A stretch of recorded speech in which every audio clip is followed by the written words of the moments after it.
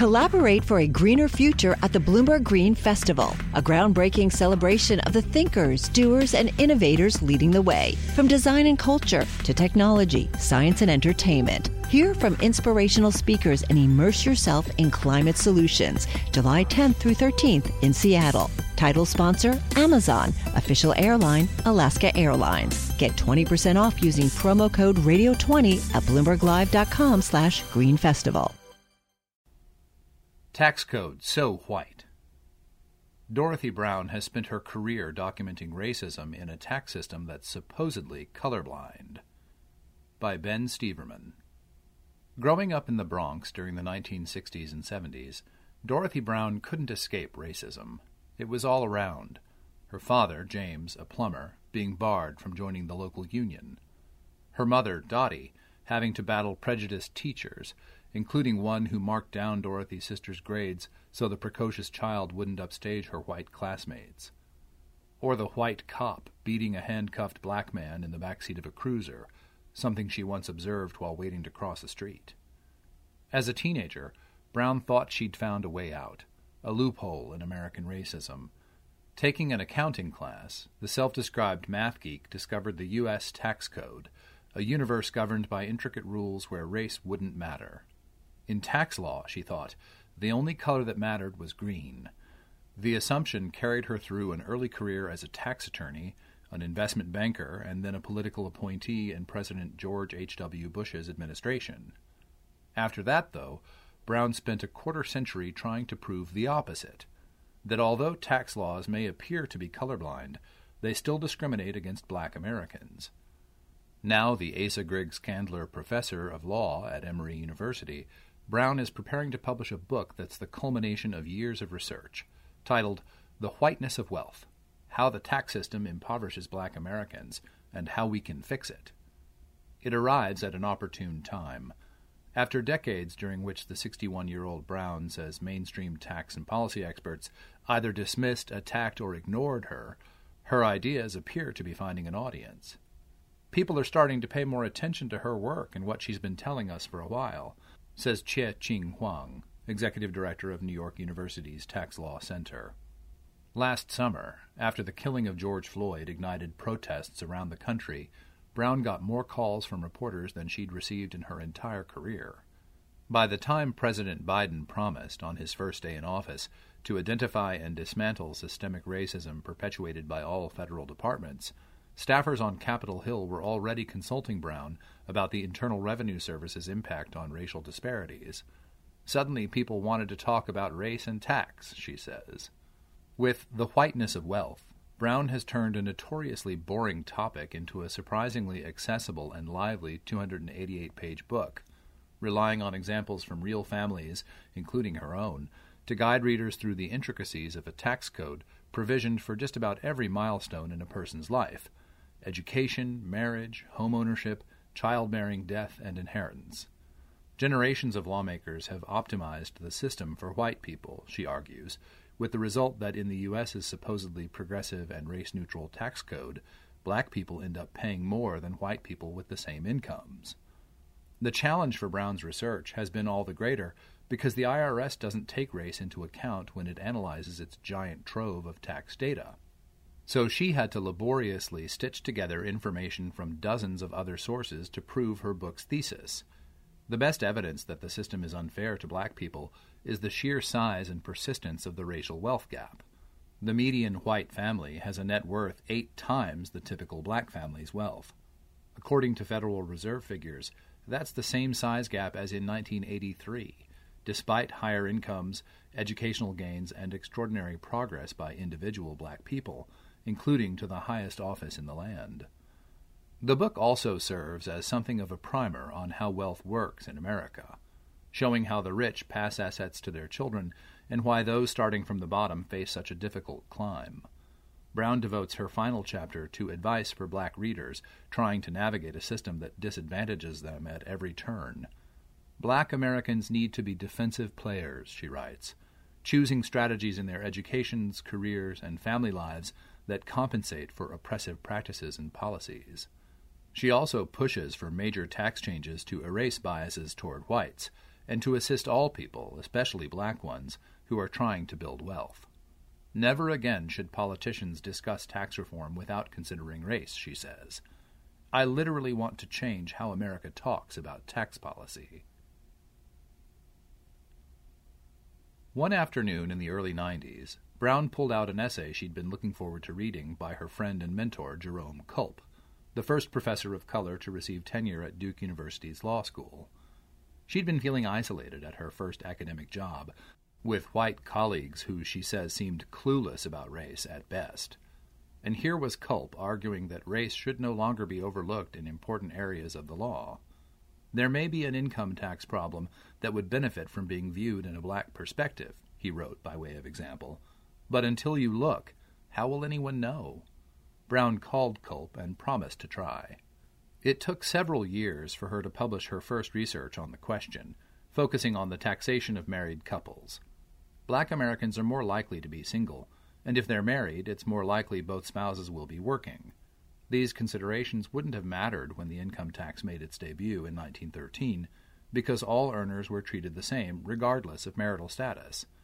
But in 1930, a rich white shipbuilder named Henry Seaborn persuaded the U.S. Supreme Court to lower his tax bill by imputing half his income to his wife.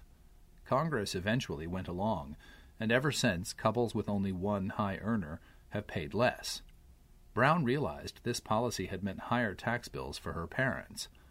The tax code essentially treats a plumber and a nurse who are paying for child care and commuting expenses with after-tax dollars the same or worse than it does a banker earning their combined salaries whose spouse stays home with the kids. In the next 20 years, Brown went on to systematically catalog other ways in which, when black families like her own tried to hoist themselves up the economic scale, the U.S. tax system pulled them down. Her colleagues, who were overwhelmingly white, expressed skepticism, however. Dorothy, everybody knows your work is irrelevant because black people are poor and don't pay taxes, she says one professor told her, rudely laying bare an assumption she's confronted countless times. 4/5 of black households don't fall below the poverty line. Brown's early published work caused her lots of professional grief, recalls her friend Michelle Dickerson, a law professor at the University of Texas at Austin. People thought you were just trying to be controversial, that you're just making stuff up. Those on the left asked if this was about class, not race. Conservatives posed a different question. Wouldn't these disparities disappear if black taxpayers just acted more like white ones? Brown's answer to both is that your class may change, but your race can't, no matter how differently you behave. Blacks graduate from college with more debt, do not get jobs as easily as whites, are not paid the same wages as their equally qualified white peers, are steered toward lower-paying jobs, and have an unemployment rate twice that of whites, yet are more likely to provide financial support for extended family, she writes in her forthcoming book. These present-day disparities are piled on top of a shameful history of black Americans being purposely excluded from landmark federal legislation and programs. For whites, there were government interventions that created a middle class, says New School economics professor Derek Hamilton, an advisor to Senator Bernie Sanders' 2020 presidential campaign who considers Brown a mentor. He points to the Homestead Act in the 19th century and much of the New Deal and the GI Bill in the 20th. When blacks were able to amass pockets of wealth, it's been vulnerable to confiscation, theft, and terror, he adds, citing the devastation wrought in black neighborhoods by predatory subprime lenders as an example. Brown argues that tax policy adds insult to injury by magnifying the financial toll of blackness. The tax treatment of housing is a textbook case.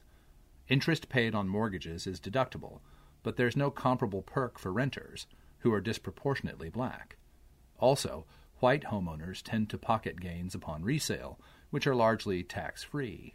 In contrast, black homeowners are very likely to lose money on their investment because homes don't usually appreciate much in diverse neighborhoods that are shunned by white buyers, and losses aren't tax-deductible. Or consider tax incentives the federal government offers on 401ks and other types of retirement savings plans, which add up to more than $250 billion per year, according to the Tax Policy Center. Only about half of U.S. workers have a retirement account, and they're disproportionately white. Meanwhile, black people are far more likely to have jobs that fail to provide 401ks and other corporate benefits, such as health care and flexible spending accounts, that are heavily subsidized by the tax code. These discrepancies are nothing new. Brown's father, locked out of the plumbing union for the first 20 years of his career, was employed by a small private company that offered no retirement or health care plan. Now, though, the gap between different classes of workers might be widening, with the rise of the gig economy and corporations outsourcing more work to contractors.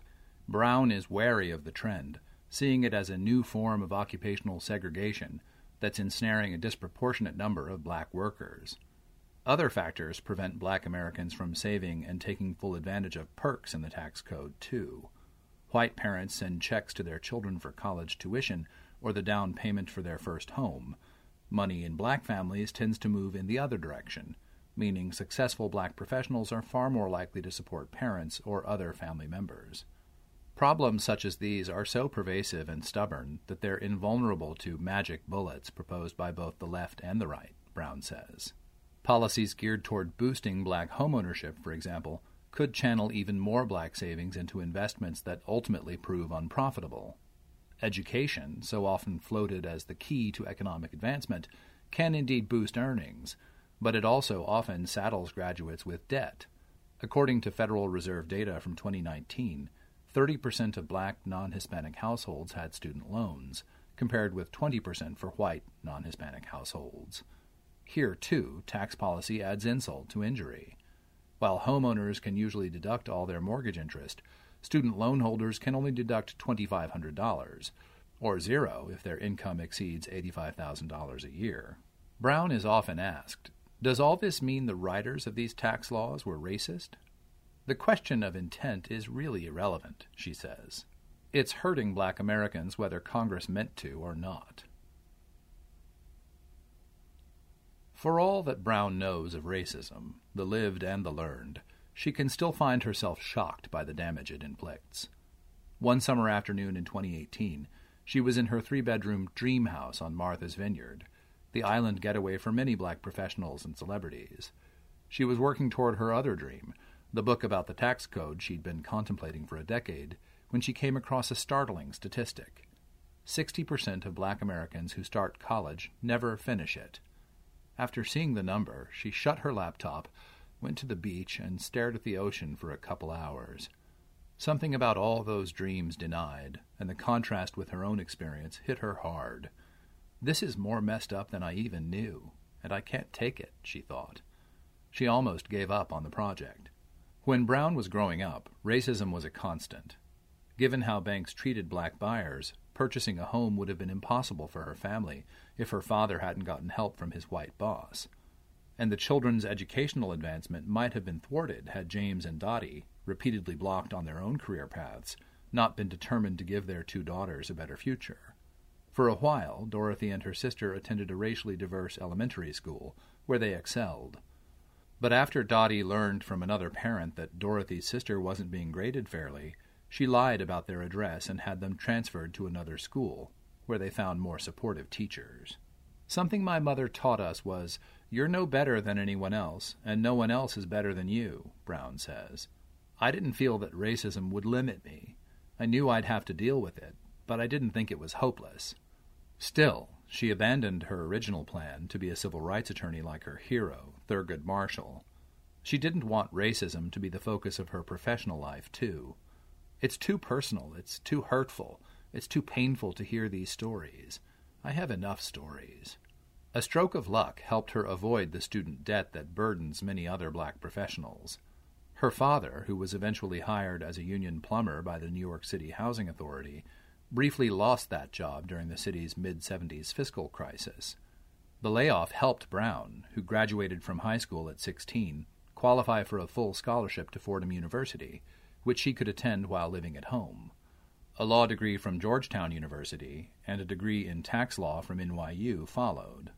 A federal clerkship led to a job at a boutique law firm that handled municipal bonds. Then, in 1987, she was hired away by a client, the investment bank Drexel Burnham Lambert.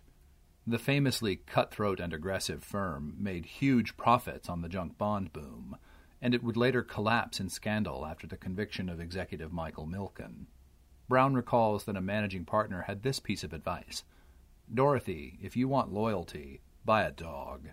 Brown moved to Washington, D.C. in 1989 to work at the U.S. Department of Housing and Urban Development as a political appointee in the first Bush administration. From the 1988 presidential race, she'd concluded that neither party was good on race.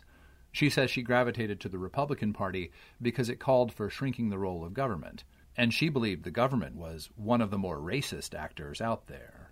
Her dalliance with the GOP carried on for years before she switched parties to support Barack Obama's election in 2008. Brown's first academic job was at George Mason University's right-leaning law school, now named for the late Supreme Court Justice Antonin Scalia. Working on predominantly white campuses, Brown says she has dealt with disparaging comments from faculty, disrespectful students, and other instances where she felt treated differently because of her race.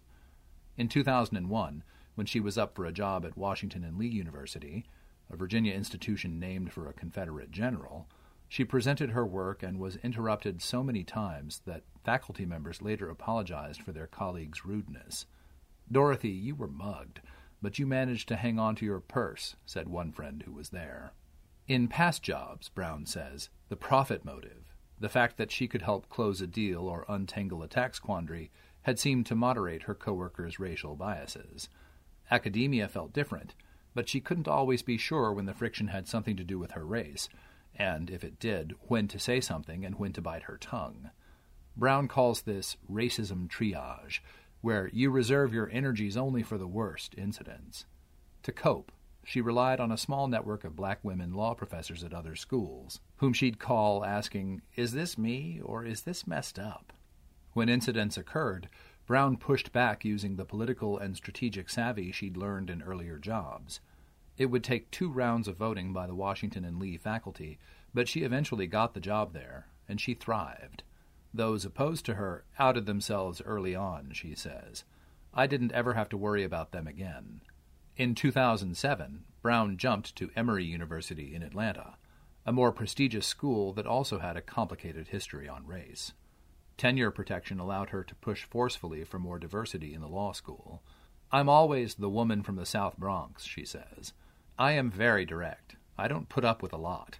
I don't really care if you don't like the tone." In 2013, Brown was recruited for a powerful job in Emory's administration, and though reluctant to give up her research and teaching, she served for 3 stressful years. In the wake of protests from students demanding, among other things, more faculty of color, she ran a fund to hire diverse faculty and set up initiatives to mentor them. Colleagues say they recognize that Brown's outspokenness can be balanced by a measured approach to important and difficult work. She may seem impatient, but she also believes in taking it one step at a time, says Claire Stirk, who recently stepped down as Emory's president. By the end, she can make an argument that becomes very hard for people to not accept. Biden's election could allow Brown to take her research to a new level. Just hours after being sworn in on January 20th, the president signed an executive order creating a cross-agency group with a mandate to address systemic racism in the U.S. government. Their duties will include gathering data to track the effects of policies on disadvantaged groups. "There's no reason this should remain in the dark ages," says Brown. "Strict rules should be put in place to make sure the data isn't misused," she adds. She's also clear, to that end, that she isn't advocating for the IRS to add a race checkbox to the 1040 form. There are workarounds, such as using surveys and matching anonymized data sets. With the right data and the right priorities, says Brown, the U.S. could do a better job of using its tax code to help close the racial wealth gap. Other policymakers are thinking along the same lines. You've got this tool that is potentially powerful for reducing inequality, including racial disparities, says NYU's Huang. One of the questions she's asking is, why isn't it doing more? Brown's own reform plan would strip the tax code of exemptions and deductions that steer advantages to white Americans. All income should be taxable, she says. No more exclusions for gifts, inheritances, or property sales. Proceeds from investments should be taxed at the same rate as wage income, and marital status shouldn't affect taxes. There's only one deduction that she would add to the code, a living allowance deduction that would prevent or cut taxes on low earners. By requiring everyone else to pay progressive tax rates on all their sources of income, the U.S. could afford to lower rates and get the same revenue. The Supreme Court would probably strike down any race-based tax credit introduced as a form of reparation to descendants of slaves, Brown says. So her next best choice is an annual tax credit for taxpayers whose wealth is below the U.S. median. The credit would help all poorer Americans trying to build wealth in a country where it's gotten more difficult to move up the economic ladder on earnings from work alone. But because the typical black family has a net worth of $24,000, compared to a median wealth of $122,000 for all Americans, it would disproportionately aid black Americans. None of Brown's favored remedies look likely to become law in a Congress where Democrats barely have a majority. But after watching attitudes toward racial justice shift last year, she's optimistic. We are well positioned to start making the kinds of demands that the wealthiest white Americans have made for decades, she says. In the meantime, Brown's new book has plenty of practical pointers for black Americans. Take advantage of a 401k if you have one. If you'd rather buy a home in a diverse neighborhood, which is understandable, try not to sink your entire nest egg into that purchase. Investing in stocks is likely to provide a better return, despite a racist financial system that hasn't seen black Americans as potential customers. Finally, don't despair or blame yourself for failing to get further along financially. The reality of how ordinary white Americans build wealth is hidden, leaving black families bewildered about their inability to achieve the financial security of their white peers, she writes. White wealth snowballs over a lifetime. A tuition payment by dad, a job at the family business, a small inheritance from grandma, and soon even apparently middle-class young adults have amassed enough that they're able to return the favor to their children as they age. This system has been humming along for centuries. As Brown puts it, whiteness itself, and the legacy of advantages that comes with it, is the magnet that attracts wealth. The countdown has begun. This May, 1,000 global leaders will gather in Doha for the Qatar Economic Forum powered by Bloomberg, held in conjunction with our official partners, the Qatar Ministry of Commerce and Industry and Media City Qatar, and premier sponsor QNB. Join heads of state, influential ministers, and leading CEOs to make new connections and gain unique insights. Learn more at QatarEconomicForum.com.